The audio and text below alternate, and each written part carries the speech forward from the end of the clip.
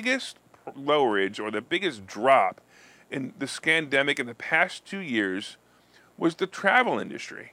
Look, being hit with mandates such as masks, testing, and vaccine rules, the industry was pretty much shut down for about a year.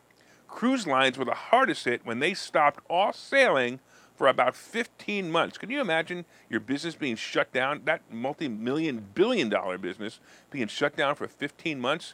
The cruise industry, which saw its biggest years pre-scandemic, became a bottomless hole of cash being thrown into the sea without any income. Airlines and airports were closed or flew very empty planes during the time.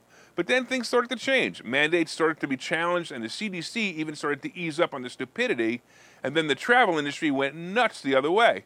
Travel bookings were up, and the companies started to cheer again.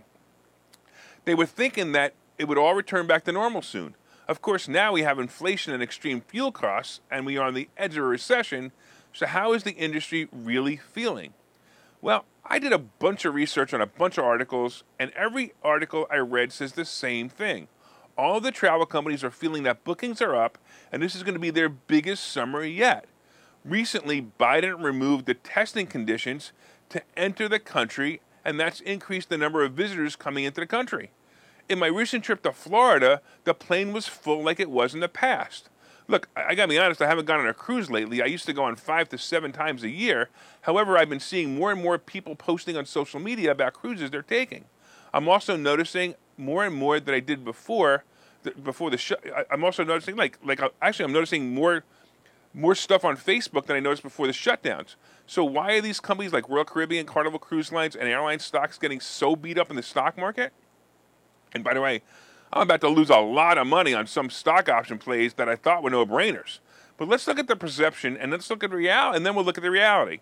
Hey, look, the perception is that the cruise lines and the airlines are going to be paying double for their fuel costs, and that will definitely hurt their bottom line.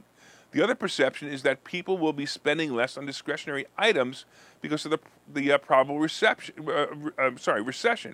But let's look at the facts, right? The facts are the airlines have increased their prices, and when I looked at the prices for cruises, I noticed something interesting. They're no longer showing the full price for the trip. Instead, they're showing a per-night price. Why do you think they did this? Because they raised their prices to cover all the increased costs, and they're hiding it. It's brilliant. So the cruise lines, and by the way, I have to tell you that when I looked at it, it looks to me like there are at least 25% increases in cruise prices. The cruise lines and the hotels are stating that bookings are up, and they feel that this summer will be the hugest summer. This means that the average consumer is willing to and can currently afford increases in prices. The next issue is the testing for onboard cruises, right? Many don't want to be bothered with the testing, and I got to be honest, I don't want to be bothered with the testing either. And by the way, the best way, you do know the best way to never get COVID, right? The best way to never get COVID is never get tested. That's why I've never had COVID. Right? But anyway, can you imagine the annoyance of having to do that on cruises? Some of them did it every single day. Well, testing for COVID pre-board may soon be a thing of the past. Viking Cruise Lines announced yesterday that they are dropping all pre-testing requirements on board testing requirements, all the testing requirements that they had. This came after the announcement that the international travelers no longer need to get tested on an airplane. Look, I can't wait for the others to do the same thing, and I don't think it's going to be long. This can only be good for the industry as well. Also, last month, the CDC dropped its warning about cruise ships being the most dangerous place to be for COVID.